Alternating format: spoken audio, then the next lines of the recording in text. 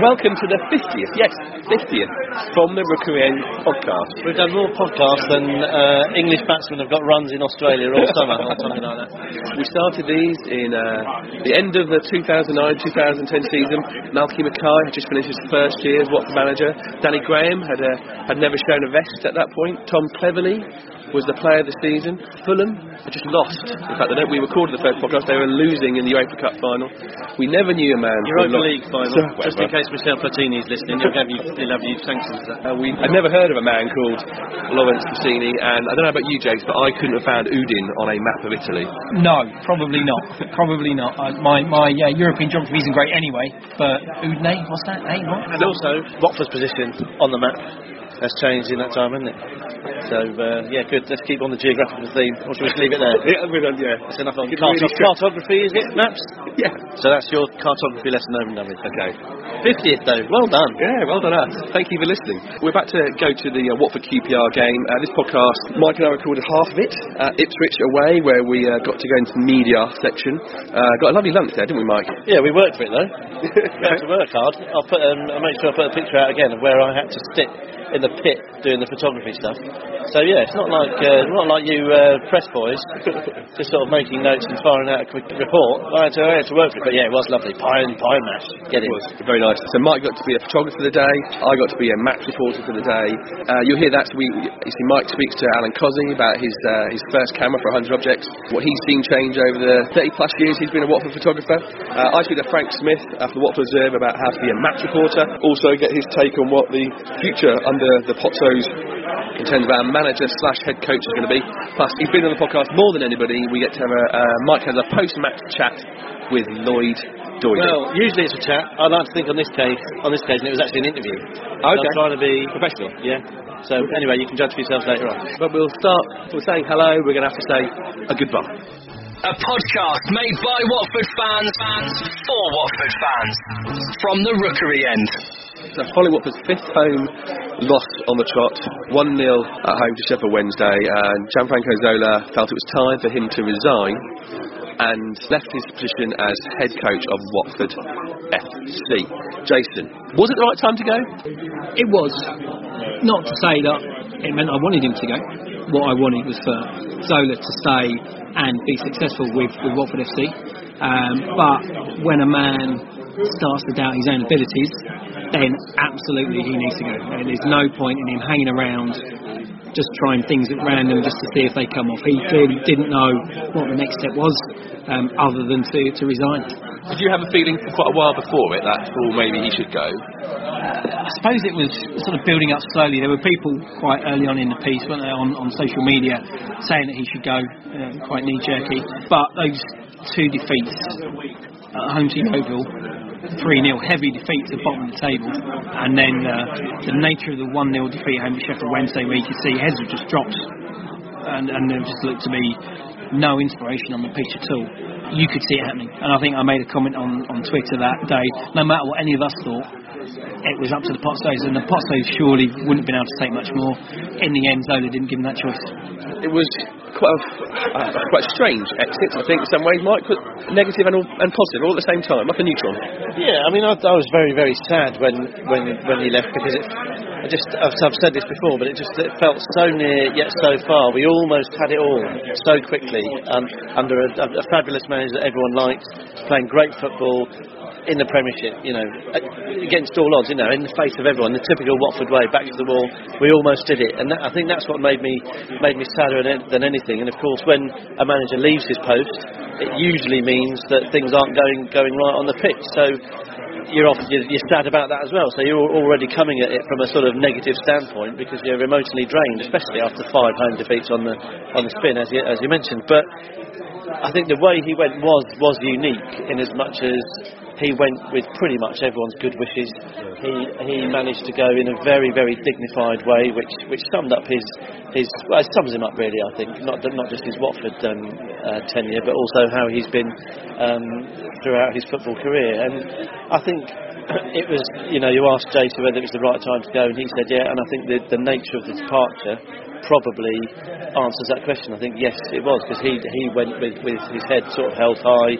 The Pozzos didn't need to sack him, so they saved a bit of face, if you like. I didn't have to admit they'd made a mistake. It was just a mutual parting of the ways, and it just felt right, didn't it, really? And, I still maintain that even sort of, I think it was 9 games at that stage without a win, 10 games, that isn't still justification for getting rid of a manager. No. And I still maintain that. But as Jace just pointed out, it was just, everything was very, very low. And usually with Watford under the Pozzos and under Zola, you can see us going forward. And you can see we're always in with a chance, and something might happen. But that had gone. That had really, really gone. It was very flat, and if anything, we were just regressing. We were becoming very, very easy to beat at home. Away from home, we were sort of just hanging on in there, but we were going backwards. And in the cold light of day, there's something had to change. And I think, it looks like the right decision was made. But I'm really pleased that it happened the way it did. That he wrote that nice open letter, which sort of reaffirmed to everyone what a top bloke he is, and unique in many ways, because usually it's like, you only have to look at Malcolm McCarr. We mentioned him, he was our manager when we first started doing these podcasts. Look what's happened to him at Cardiff. So the way it's happened here, I think, is basically as good as we could have hoped for. Now, I hate football and football fans and the media when things. Well, let me. I never put a full stop on my sentence yet. When things are going wrong and all of a sudden it's manager straight away. I know you go back to Sir Alex almost got fired and look what happened to him, etc. But it wasn't until, as Jason said, that moment, I think it was a Yeovil game, especially the Sheffield Wednesday game, where you could just see body language and sort of I don't think Zola necessarily lost the changing room because they didn't believe him or like him, but I think you kind of got a feeling that they knew they'd run out of ideas and it was sort of time to go. I never expected Gianfranco Zola to ever be involved with Watford Football Club, so it was amazing when he did, and the first time we got to interview him, we were like a bunch of little pop star fans at a gig. What's the best thing about having Gianfranco Zola as your manager? Jason? The best, well, I think you've already said it, the best thing about having Gianfranco Zola as manager is because he was Gianfranco Zola. He was a legend in football. In one fell swoop, it raised the profile of our club. All of a sudden, we were almost headline news. Not quite in the back pages, but a lot more than we would have been under Assini and Dyche and Mackay. My favourite moment during the Gianfranco reign was the game away at Charlton, the 2-1 win, when we had 10 men. And there was a lot of talk, obviously, when Zola came in and the Pozzo model about how it wouldn't work in the Championship. Talk about being in the press and having a higher profile. A lot of it was negative press early on. These Italians won't work in the English game. But that game proved that it could do. 1-0 away from home, 10 men. Got to play just over 45 minutes. Had to batten down the hatches. We knew we'd probably get a couple of chances in that second half. We did. Alvin Abdi scored a great free kick. You could see the passion of the players on the pitch when they scored. You could feel it in the crowd and the fans, and you could see the work rate from there on in to try and keep hold of those 3 points. It was amazing, and for me was something of a turning point in that season. I think that was when we interviewed Nathaniel Chalobah. He said his favourite moment so far was watching Alvin Abdi's free kick at Charlton go into the back of that net, and I think that was the moment where it all clicked in. Mike, my favourite moment is got to be screaming like a One Direction fan watching that amazing goal that Christian Batocchio put in the back of the net after just what was like watching Brazil passing football, and the moments when we've sort of seen that sort of football that I have never ever seen at Vicarage Road. I've always adored passing football from watching the Liverpool teams in the 1980s, the Brazilian teams from whenever, and see Watford do it was magnificent. That's my favourite thing. What was your favourite thing? It's not my favourite. Well, we've got to mention the Leicester goal, obviously, because it was just the most incredible footballing moment at Vicarage Road ever. Yeah, I mean, in the lead up to that, I was trying to imagine a pitch invasion at Vicarage Road because there hasn't been one for so long. I thought, I can't imagine it happening, so we probably won't win this game. And then obviously for that to unfold in the manner it did was incredible, and that obviously happened under Zola's stewardship, so big tick there. But I think, as far as I'm concerned, the best thing it's not really a moment, but the best thing about having Zola as boss was kind of, as you guys have both explained, he put a smile on Watford fans' faces, and not just a smile, a massive, proud smile. We'd come out the back end of the Bassini debacle. Things were starting to come out about how bad it actually was. We had new owners in the Pozzo family, which some people were a bit unsure of. Everyone who wasn't a Watford fan was very, very negative about it. There were certainly a lot of Watford fans who weren't sure, understandably so. But after a slow start, he managed to sort of pull together this higgledy-piggledy squad of players that had only just sort of arrived in the country, a couple of weeks previous, if that. And got them, as you mentioned, playing some of the best football that we've ever seen. So for him to sort of conjure that up and him to give us a football club to be proud of and to get behind in the face of sort of a lot of national jealousy, negativity, cynicism, whatever you want to call it, he gave us something to rally behind. Not just rally behind in the usual Watford way of backs to the wall, sod you lot, we'll do it our way, but doing it, playing magical football as well. And he gave us all some great times, and I think that's what I'll always remember about Gianfranco Zola. Ladies and gentlemen, climb aboard the Zola coaster with From the Rookery End. Scream if you want to go faster! We got challenged by the Watford Media Department to see, after 50 podcasts, if we could do it like the professionals. You've been playing on it for long enough, they said. See how you handle it in the real world. So Mike and I, we went off to Fulham Road for a day in the media section. Couldn't finish our 50th celebratory podcast without speaking to our mate Lloyd Doyle. So this is what our day in the media department sounded like.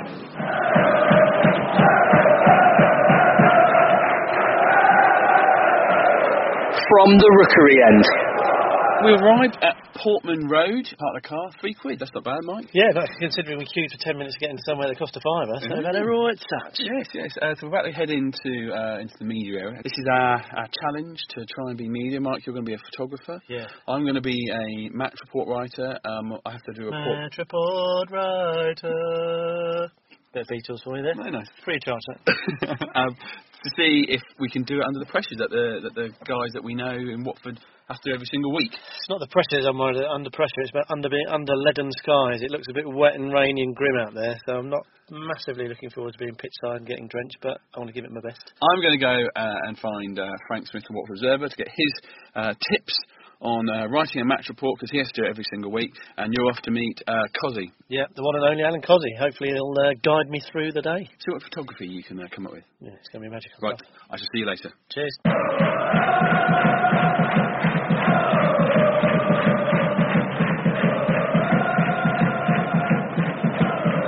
From the Rookery End. So Frank, I've got to do this match report. You do this professionally. What should I have done before I got here today? Some research. We're a bit different to most national journalists because, if you're a national journalist, you're generally covering two clubs that you maybe don't know as well. So you're going to have to research all the facts and figures. Obviously, covering the club week in, week out, you know a lot of the information already. You know how many goals Troy Deeney scored, for example. How many? Is it 9? I don't know. I should know. That's why I'm worried. I'm worried. I don't know these facts. I should know. So we've seen the Watford team. There's 7 changes. Once you know, what's the rest of the afternoon? What's going to happen for you now? Come say 2 o'clock, you'd want to be set up because that's generally when the teams will be announced. Straight away we put it out on Twitter, and then we copy the lineup over to the web story where we have a Twitter feed. You'll then start writing your on the whistle match report. You know, the team news for that. During the match, you'll be doing live tweets and also doing an on the whistle match report, which is when you are writing the match report during the game, and then you upload it as soon as the final whistle goes. Okay, that's my challenge. I've got to get a report up by 5 p.m. Yep. Do I write that as I go? Yes. Okay. If you're writing for a national or an agency, they will say to you beforehand, we want X amount of words, which would therefore mean you change what you're doing. Right. For us, for our on the whistle match ball, we just write it as we go. See, you're not filling with confidence, Frank. I don't know how. You've got to tell me exactly how to do it. That would be much easier for me. Right. In terms of our on the whistle match reports, like I say, as soon as the team's announced, you'll do maybe 3 or 4 paragraphs on the team news. The number of changes, the players that are out, maybe, and then as the match goes on, you'll just like the action as you see it. I can do that. And then when you get to around maybe 80 minutes, you'll then want to write your first kind of 3 or 4 paragraphs. So generally with our On the Rooster Match Watch, we'll have 3 or 4 paragraphs at the top, which will be the kind of, Watford secured their first win in 10 matches. So the first thing will sum up the whole game? Yeah, the first 3 or 4 paragraphs will sum up the whole game. Sum it up, team news and the detail. Yes. I can never go that. I'll get something done. I'll do that. You've had a very interesting week. Yes. You wrote a quite good opinion piece. The thing I got from the piece was now, this is the Potsold world as it's going to be as we go on.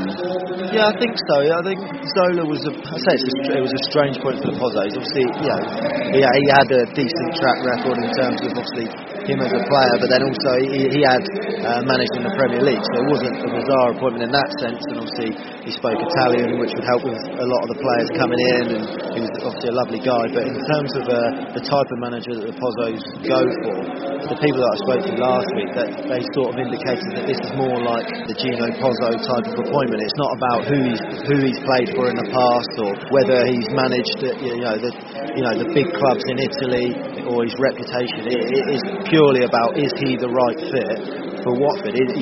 What do Watford need from their head coach? X, Y and Z. Yeah, that guy fits the bill. That model of almost that the players come first and the system comes first rather than the ideas of the manager. It's a complete cultural shift because here, you look at the clubs that are most successful in this country, your Manchester United and Arsenal, people like that. Over the years, they've been most successful when they've stuck with managers, and the manager has been the focal point of the club. He's the one that makes most of the big decisions. What he wants, he gets when it comes to players and whatever else. It's a very different sort of system over in Italy, where it's almost like the head coach is a cog in the wheel rather than the driver. It's just a cog in the wheel. You've got your technical director, you've got your owner, you've got the head coach, and they're almost like a level par in terms of the side. It's not like with Manchester United for Alex Ferguson with Manchester United. That's not the case in Italy, and it looks like that's not going to be the case here. The head coaches might come in for 2 years. If they're not the right person, they will be replaced. But there's not going to be a whole cultural shift. No. If you brought Ian Holloway in, or you brought Neil Warnock in, your club would probably be run completely different. The way the team plays, the type of players he wants, they'll be completely different. Whereas the mindset over in Italy is you try and get the structure right, you try and get the discipline right, you get your head coach is in charge of that side, maybe your technical director or sporting director will be in charge of the off-the-field structure. Your head coach is then in charge of the players, and then you have your group of players, and it's almost like if you've got your structure right and you've got the right head coach and it's not working, then you can say the players are not right. If you believe the players are good enough and the head coach is right, but they're still not things right, then they'll look at the technical director. Whereas over here, you generally will replace the manager, and then it's complete upheaval and it changes. There is logic to the system. The problem is over here, it's not used as often. With what's happening at Watford and the idea of head coaches and technical directors, it's still relatively new over here. And it's hard to know how it's going to work, whether it will work, because culturally the players will be very different over here than they are over there. And just to go back to the initial point you're making in terms of the stability and the kind of structure at clubs, I think people need to I think the Watford fans maybe realise it, but the wider public need to kind of almost give Gino Pozzo the respect that I think he deserves in terms of his track record. That this is not you see what's happening with Vincent Tan at the moment. The guy obviously doesn't understand football. He's a bit irrational. Gino Pozzo has a track record of being level-headed, having success at football, and I genuinely think he is the strongest thing in the Watford sort of. I don't want to use the model or the project; they're not nice terms, but I think Gino Pozzo is almost Watford's main strength, and with him in charge, I think he'll get it right. Whether you agree that Watford have the right head coach now or the right technical director now, I think he will get there eventually. He'll bring the success that obviously the fans want, and I do think he's almost Watford's main sort of main asset. Well, we'll see what happens today, what happens in the coming month. Thanks for your advice, Frank. Do not scratch your ears. You're listening to From the Rookery End. We are pleased to welcome on From the Rookery End someone that you will know even if you don't think you know them. They've been around the football club for as long as anyone can remember. responsible for some of the most iconic images in our illustrious club's history. It is, of course, Alan Cosy. Alan, thanks for joining us from the Rookery End. It's my pleasure, Mike. And I'm going to be shadowing Alan today and seeing just how tough it is being a photographer at this level. I want to see, Alan's going to give me a few pointers. I'm going to see how I get on. So, Alan, we're here, what was the year? 2013, 2014 season. When did you start? Can you remember? I began taking pictures for the club back in 1980. That was the beginning. I wrote to the club as a 19-year-old. Why would we be surprised that Watford were the only club who replied? And can you remember your first game? And more importantly, perhaps you'll see why in a minute, your first camera. I can remember the first game. It was away to Colchester United in about 1979. That was my first camera was a Nikon F.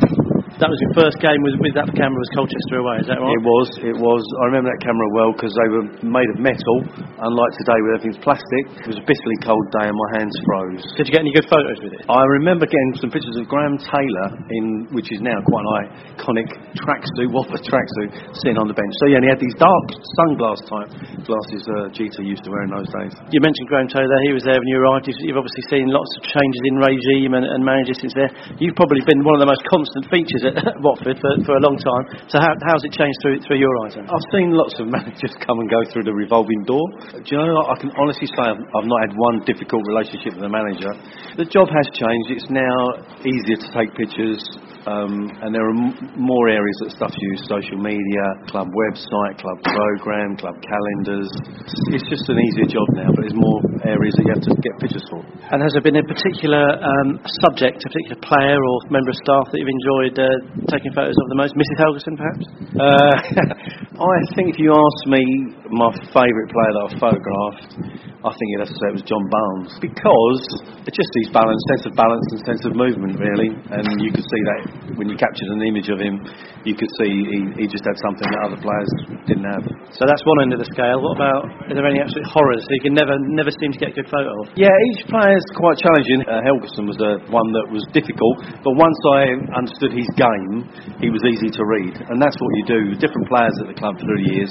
You have to look at them playing their football first, and then that gives you an idea of how to photograph them. And in terms of a day, we're stood sort of next to the tunnel area here at Portman Road. Can you just run us very quickly through your sort of game day for you, away game day? You've picked a good day today. Obviously, with a new manager on board, I've got lots of different things to be doing. So I normally will go out to the pitch about 2:15 to see if the manager and his staff come out onto the pitch. Today I've got to obviously get pictures of Giuseppe Sannino. Likewise, I mustn't miss any of the action on the pitch, so I'll be putting my camera in at the manager or at the goalmouth, one of the two. So you mentioned there's a lot going on today. Obviously, the new boss, everyone's keen to see him, but obviously a very, very important game in Watford season. Do you like it when there's a bit of pressure on you on days like this, when you've got to deliver different types of photo, or do you rather have it last game in May, feet up? I'm looking at them later in the evening and I'm pleased with them. I don't like it when I've had a poor day, so I'm sometimes my own hardest critic. So the challenge, everyone likes a challenge. I like it when there's something on it. And what would happen in a poor day? How would that happen? A poor day would be someone scoring a goal and I'm not quick enough to react and get that picture, and then they decide to run the opposite way to where I'm sitting, which actually comes down to luck, but you have to use your knowledge. I struggled when Gianfranco became manager, because I think if the fans will remember, early on in his reign, lots of our goal celebrations wouldn't go to our fans, they would run back to the manager. And obviously if you want to sit by your fans, you're normally going to get the goal celebrations, but that frustrated me for about 6 weeks until I realised that the way to do it was go and sit by the manager. And so today I want to be on the touchline taking pictures, at least trying to. Have you got any what are the main tips, what are the things I should be looking to do? Mike, the number one thing is you've got to enjoy it, okay? Number two is you can follow the ball or you can follow the player. Lots of photographers follow the ball around the pitch, believing that's where the picture will be, but sometimes the picture's off the ball. So you make your choice really. You follow the ball or you decide to follow the play. They are quite the same thing. And what do you recommend I do? Give me a project. Focus your camera into the goal mouth, and any time that ball goes into the goal mouth, fire that camera. Done. Right, we're going to get ready for the start of the game. We'll get Alan to look at some of my work throughout the day, and he can critique it. Alan, thank you very much for now, and come on your horns. Read the musings and ramblings on the podcast blog at fromtherookeryend.com. So here we are before the game, well, down by the touchline. We can see Watford are warming up, and first glimpse of the new manager, looking very suave, although he does keep putting like a black woolly hat, which detracts slightly from his sartorial elegance, but we won't hold that against him at this stage. And I've already been given my first task, which is a bit nerve-wracking, because we've got one of Alan's cameras that takes pictures at a particular depth. I've got to try and get a picture of him when he's sat down in the dugout, and that's my job. So I didn't realise I'd have such a focused task to start with, but there you go, under pressure from the off, don't mind that at all, so better get on and see how I get on with it. I guess one of the things that cameramen are desperate for is something to photograph, and just watching Watford's new manager here, very emotive, arms flailing around the place, sort of shouting at anyone who'll listen. It looks like Alan Cozzi and also his fellow photographers are going to have a lot to photograph this year. They're going to have a lot of fun with him. I think we could see some interesting images of Mr. Sanino over the coming weeks and months. So it's half time here at Portman Road, and it's 0-0, and I can confirm after 45 minutes of trying to be a sports photographer, it is very, very difficult indeed. Alan, the advice before the game was to either focus on either the game and to follow the ball, or to follow a single player, and it's so hard to do one or the other, because obviously you want to see what's happening, you want to try and get the best shot, and it's really, really tricky. Absolute maximum respect for these guys doing it. We're in a pit here at Ipswich at Watford. If you imagine, we'll have seen it 100 times. You see the cameraman there sat round the edge of the pitch here at Ipswich. You're literally at eye level. You're in a pit, and you take these covers off and you jump down, so you're just your head and shoulders really poking above this pit, and you really are in the thick of the action. So it's a real sort of interesting point of view to watch the game from. And from my point of view, it's difficult to stay focused in the job at hand, because obviously it's a new experience and you can hear everything the players say, and so on and so forth. So as for the game itself, Watford look all right. You know, I think everyone said before the game that they'd take a draw, and it looks like really that's what we've come for, and if we can get that, then it'll be good. But in terms of working at being a professional photographer, difficult stuff, especially when you've got people like Irony walking in front of you and wiggling his fingers in front of the camera. He's obviously got a bit of a sense of humour. But for the second half, I'm on my own, so I'm by the Watford attacking the Watford goal near where the Watford fans are, but Alan has gone where the Watford fans are, because he's the shot they want the most is he wants the most is of the players celebrating, and obviously if a Watford player scores, he's going to go to a fan, so that's what he's hoping for. Let's hope he gets it, because it means Watford will have scored, and I'm left on my own to fend for myself here at Ipswich. Let's hope I can come up with a decent photo or two, and let's hope Watford can sort of ramp up the pressure and turn in another decent performance. Come on, you all need. On my own now, so I can't ask what the protocol is, but I'm not really sure whether I should be taking pictures of Ipswich's attacks sort of early in the second half. A lot of the plays down in the Watford half, with Ipswich putting a bit of pressure on, but I feel a bit sort of there's another shot coming in now. I feel a bit guilty taking pictures of Ipswich attacks. We don't want to remember those, we want to remember Watford ones, but I don't know, if a professional I'm doing the right thing there, but as a fan I'm going to put my foot down. I will not be taking any photographs of Ipswich efforts or attempts on goal. I have spoken. About the 303rd thing I've learned today is it's really, really hard to capture a goal. Troy Deeney just equalised for Watford in the 82nd minute, and I saw it. I didn't get any pictures of it. So on one hand, absolutely delighted that Watford are back in this, but I can't help but feeling I've failed in my new profession. I'm going to try harder to get a good picture of the winner. Come on, you want it? Hi, I'm Kechi Anya. Merry Christmas, and you're listening to From the Recruiting. How was that? What was that, Mike? How was it for you? It's very, very enjoyable.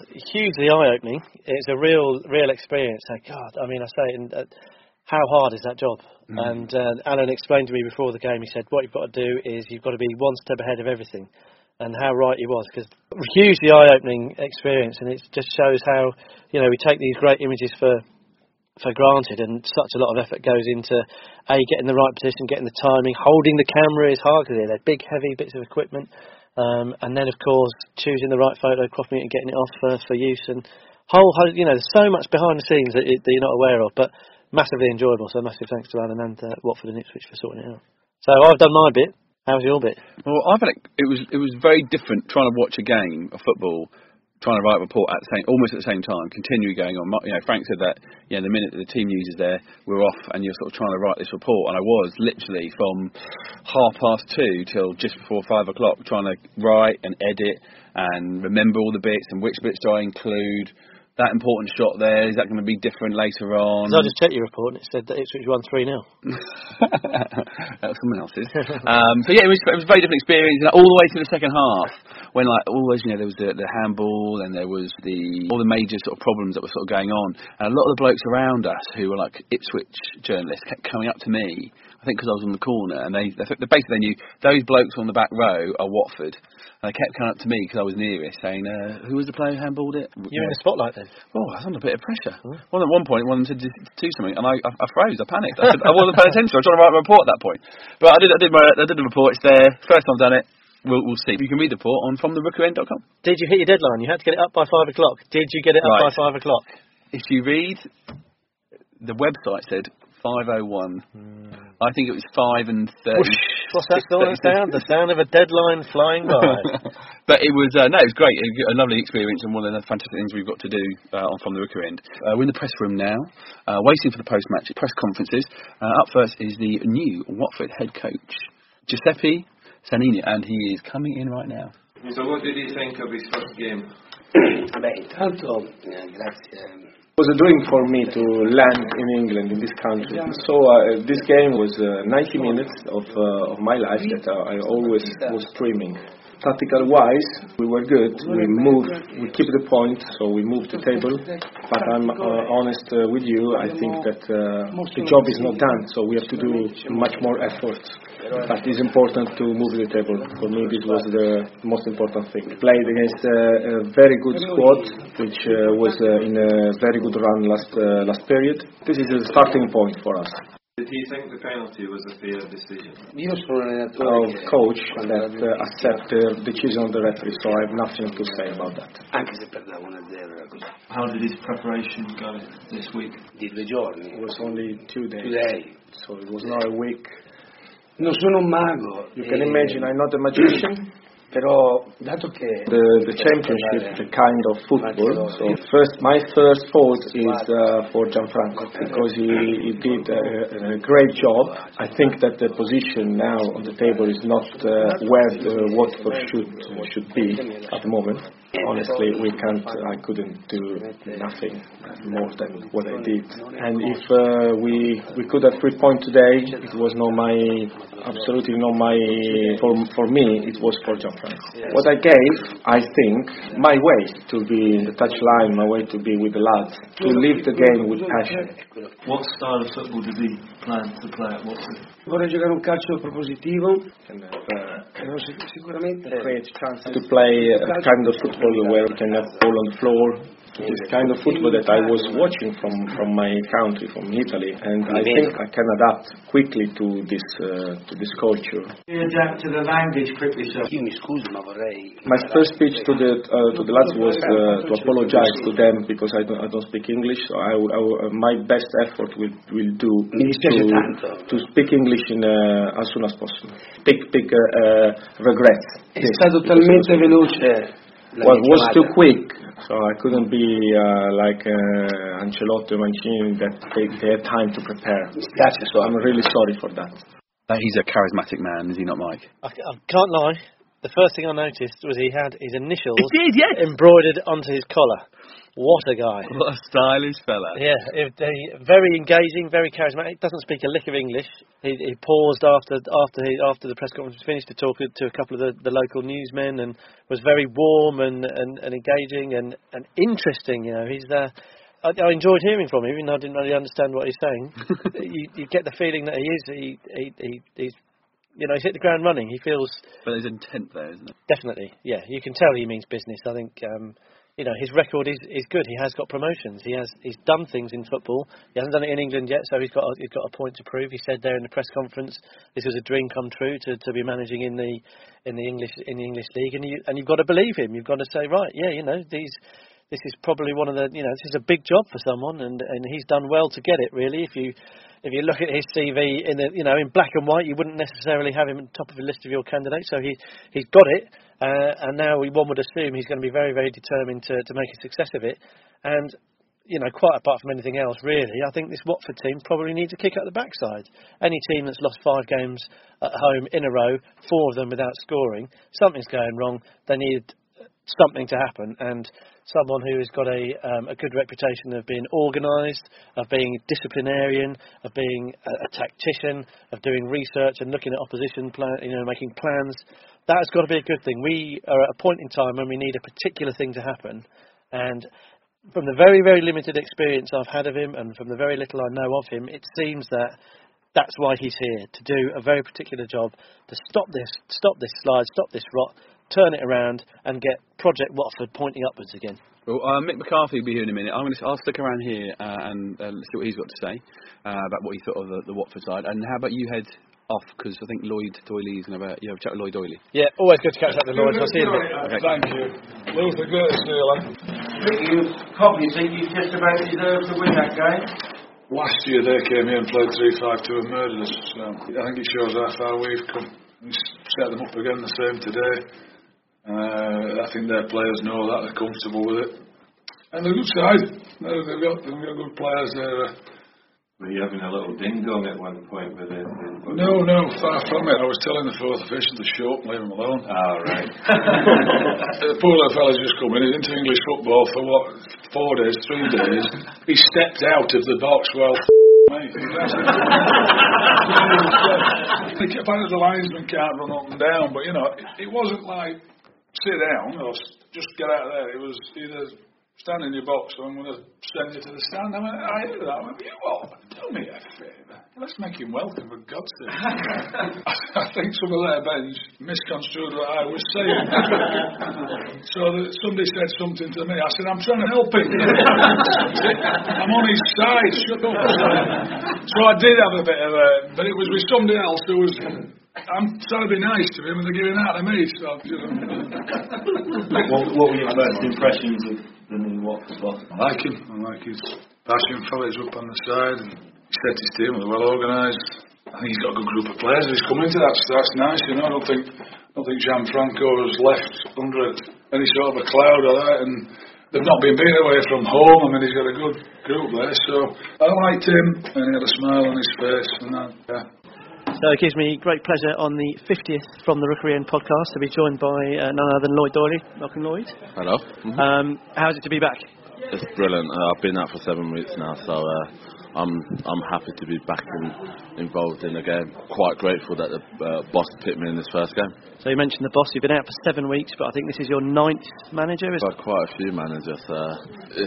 It's the same as usual, though. And I just have to prove my worth and make sure I stay in the team. On this occasion, straight in the team. Is that a bit of a novelty with a new manager? Yeah, I didn't expect to be straight in the team. Been training for the last week now. I've trained pretty well. He's obviously seen that I'm capable of playing, so he put me in. Of course, you don't need to convince that to us, Lloyd. We know the situation. And early thoughts? How's it been in and around the training ground? Yeah, it's been pretty good. And it's been a big change, obviously.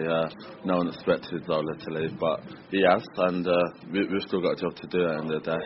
And the new boss has come in and he's made us work on a lot of tactical work. Mm-hmm. It's showing how passionate he is and how much he wants us to win and how much he wants us to fight in every game. He looks pretty terrifying, is he? He is. You can see that straight away, Obviously, this has been our first game, and it's been a decent result for us, considering we've lost quite a few recently. Yes. He hasn't really shown his fierceness yet, but I'm sure it will come out soon. And he was pleased in the dressing room after that? Yes, he was pleased. It's his first game, and big game for him, just as much as it was for us. So we're all together now, and we're looking to climb that table. It's good to hear, Lloyd. This is our first podcast since Gianfranco left, so obviously we'll be looking back over the period. Obviously, it was a fantastic time for fans. It hasn't been so great recently. Have you got a particular memory that stands out from Gianfranco's time at Watford? Yeah, it's just gentleman. Treated every player the same. Even if he was in the team, he treated you the same. He had a lot of respect from every player and all the staff around. He's greatly missed. We wish him the best in the future. Is this season over for Watford? No, we're only probably about 6 points away from playoffs now. It's still a long way through the season. We've still got a lot more games. Time for us to kick on. And the message for the fans, Lloyd. Obviously, it's been tough at Vicarage Road the last couple of games. You haven't been involved, so you're devoid. No blame to you, Lloyd. But it has been tough at Watford. Seeing 5 home defeats in the bounce, 4 without a win. What can you tell the supporters? Expectation is really high this year. It's high in the dressing room as well. What we need to do is all stick together, get the crowd on our side, because we need them. They can be our 12th man. We can try and get some results, especially at home. Get some more wins at home, make home our fortress, and then we will be kicking up the league. That's what we like to hear. Perfect. Thanks so much, Lloyd. We're the Orns, you're the Orns. Come on, you Orns! So we leave Vicarage Road, Watford 0, Queen's Park Rangers, or quarter pound of rubbish, 0. With 3 games now under the new head coach, Beppe. Jason, has much changed? Yes, well, for starters, we're looking solid, aren't we? There was a stat I read somewhere before the start of the game, there hadn't been a 0-0 in this fixture since Roman times, or something like that. And 2 weeks ago, you'd have said, yeah, it's not going to be 0-0 again, is it? But now we're looking solid at the back. Yeah. This is, I know QPR don't score many goals, but they're still a quality side, and we've stopped them from scoring. Yeah, Richard, who sits next to me, a couple of good stats. He said 1 goal in 6 halves of football, or 1 goal in 270 minutes of football. And it does seem to me that's the biggest thing. We are a lot more solid, and I'm much more confident in that back line. Well, which is interesting because we're playing the same formation as well. We're still playing 3-5-2. We seem to press a lot quicker. That's something you picked up, I think, yes, John, the Ipswich game. And that's part of it, defending from the front. We're not giving the teams the opportunity to come and attack us. And they've got some very attacking-minded players, very skillful players with lots of ability in that QPR team that could have taken us apart. We've got to look at it in context as to the last sort of 2 months of football here at Vicarage Road. It came off an awful run where we were getting progressively worse with each passing home game. We were losing games, we weren't scoring, and we were letting loads in. QPR have come today, they've got, I think, about 20 more points than us. They're second in the league, and like Jay said, they don't create much, and I don't actually think they created much today. But I think if hand on heart, you'd have offered a Watford fan a point before the game today, they'd have probably go on then, we'll have that. So I think what we got 5 points in his first 3 games, coming off the back of what we were coming off. I think that's a decent return. No, I mean, we are 3 games down, undefeated, only 1 goal let in. I think it's a penalty. And that was a penalty. A controversial penalty. All right, so let's say he's never let any decent goals in. My worry, or the challenge, the true challenge I think that Beppe had in front of him was to come in and play so many games so quickly and not really have a chance to do anything. They probably didn't have the training time to be able to develop anything new. As you heard in the press conference, that came with Ipswich, he had 2 days. That's all he could do. As we've seen today, there is a certain idea of being a bit more pressurised, a bit quicker. Was in that game. But we've got another game in 2 days' time, and then we've got an FA Cup game, and then is he going to get time to do stuff? But the interesting thing is that the next game is a gauge, isn't it? It's Yeovil. It's not long since we played them and capitulated in front of the Vicarage Road crowd. It'll be interesting to see how we cope at Yeovil, a team that, like I say, took us apart not long ago. What the difference is there? Well, I've always maintained. You say he hasn't had long, but I've always maintained that it wouldn't take much. Although acknowledging that it was a dismal run of form and we were looking pretty poor, I always maintain it wouldn't take much to get this team looking reasonable again. There's such talent in the squad, so I think confidence for this Watford side is such a massive thing. And you don't turn it on, you don't turn it off, you don't get it back after a 4-0 win against Millwall. It's a gradual thing, but once it starts coming back, I think I don't think he needs to change that much. No. I think it definitely needs a bit of tinkering, and there needs to be a bit of firming up. Perhaps there's a bit of anecdotal evidence that stuff in were they as tactically sort of aware and astute? Were they working on set pieces on the training ground? Were they watching videos? We don't know. It sounds as if they weren't. So a bit of tightening up and hopefully a bit of confidence, and I think we'll see things change quite quickly. Yeah, I mean, you say he hasn't, or he doesn't need to change much, and he hasn't changed much in that the formation is the same, 3-5-2. the good thing to that is that he's got the players, he knows the players that played those positions already, and that's what gives him a bit of a head start coming into this. What, like you say, the difficulty with all the games coming so soon after each other. He's probably never had to deal with anything like this before in Italy. They don't play over Christmas, they certainly don't play sort of that many games. Game every 3 games like he's come straight into. So that's going to be the test for him. And also, going back to what Frank said in my interview with him, this is the fact that he's coming in the same mould, in the same philosophies, with the same approach. There isn't that mass upheaval between managers, so that's going to be quite good. Once this Christmas period's over, if there's one thing you'd like to work on, Mike, as a Watford, what would it be? I'd just like us to be more cohesive as an entire unit. I think what we've rightly done, we look firmer at the back, which is better, but I want to see us attacking with purpose and moving forward, like we did, sweeping up forward down the pitch, looking like we bloody well mean it, and we didn't have a Ketchianya out there today. I think he's made the difference since he's come back and started to look good, and I just like to see us pose more of an attacking threat, because Robert Green didn't really have much to do today, and that, the Millwall game aside, that has been an unpleasant sort of recurring theme that the opposition goalie hasn't had much to do. So I'd like us just to pose a few more questions, pose a few more problems up front. Now there's been chat, Jason, about 2 boys coming in from the Udinese family again. One position where we needed one player, because that's all Mr. Pozzo is going to put in. He's putting the players in, he's going to go. Where would you want that one player to come in? It's a common theme, and it links into what Mike's been talking about, and it's that Vidra type striker. Now we see Troy all of a sudden is working really hard at trying to be what Vidra was last season. I think he's now trying to play on the shoulder of the last defender. At the moment, what we're seeing is a lot of offside decisions go against him because he's playing a different game to what he was used to before. But at least he's trying. I think it's a step in the right direction.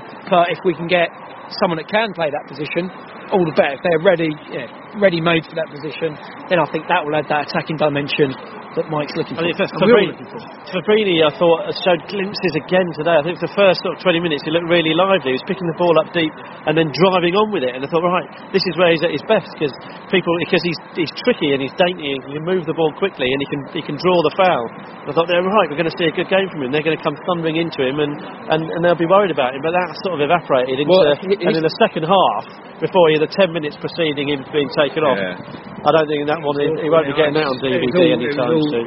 He should be getting it on DVD, so then he should be showing him on DVD so that he can sort himself out, because it was just way too casual. His decision making wasn't good. But again, the frustrating thing, we saw the brilliance of him in little glimpses. I mean, people will have given up on him already. I know a lot of people have, but he's skillful and he's quick and he's nimble and he can cause headaches. But it's just, it's easy to say, can he adapt to the Championship? And he's one that looks like he hasn't.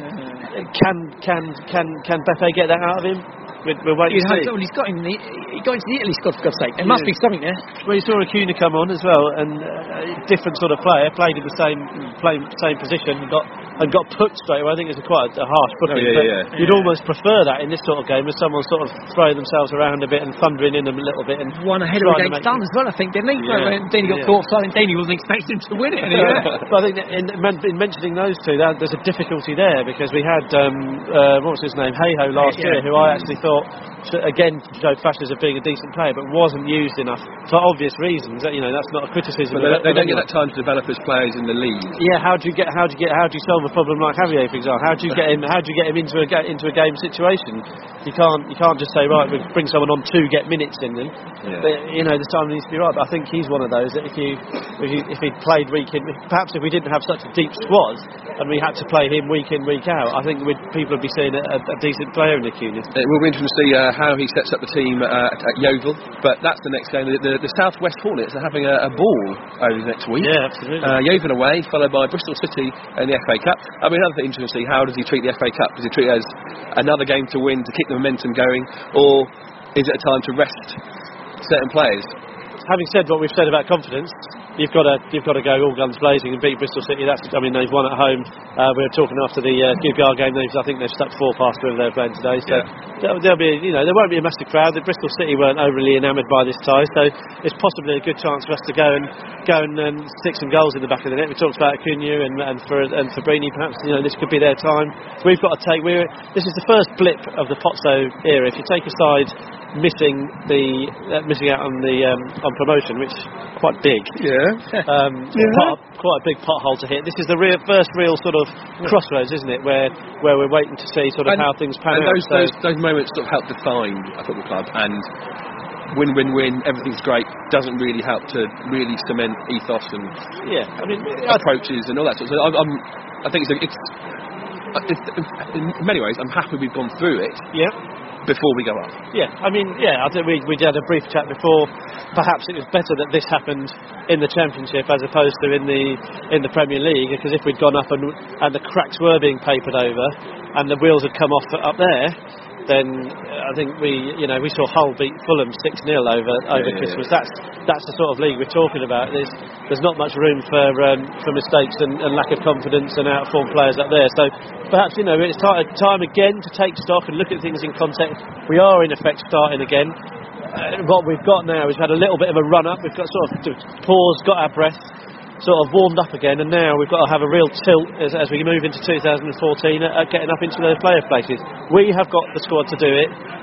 He's a talented manager, obviously he knows his way around football. This can still happen, but we need to keep our feet on the ground, and it really is at this stage a case of cliche Claxton taking each game as it comes. Some good cliches from Lloyd in your interview with him, so let's keep on. Yeah, that's catching. Right. We'll be back at the end of January, and we'll know a little bit more about the style, the approach, the changes, the formation, the first choices of the new Watford manager, Beppe. Come on, you Horns. Here's the next 50.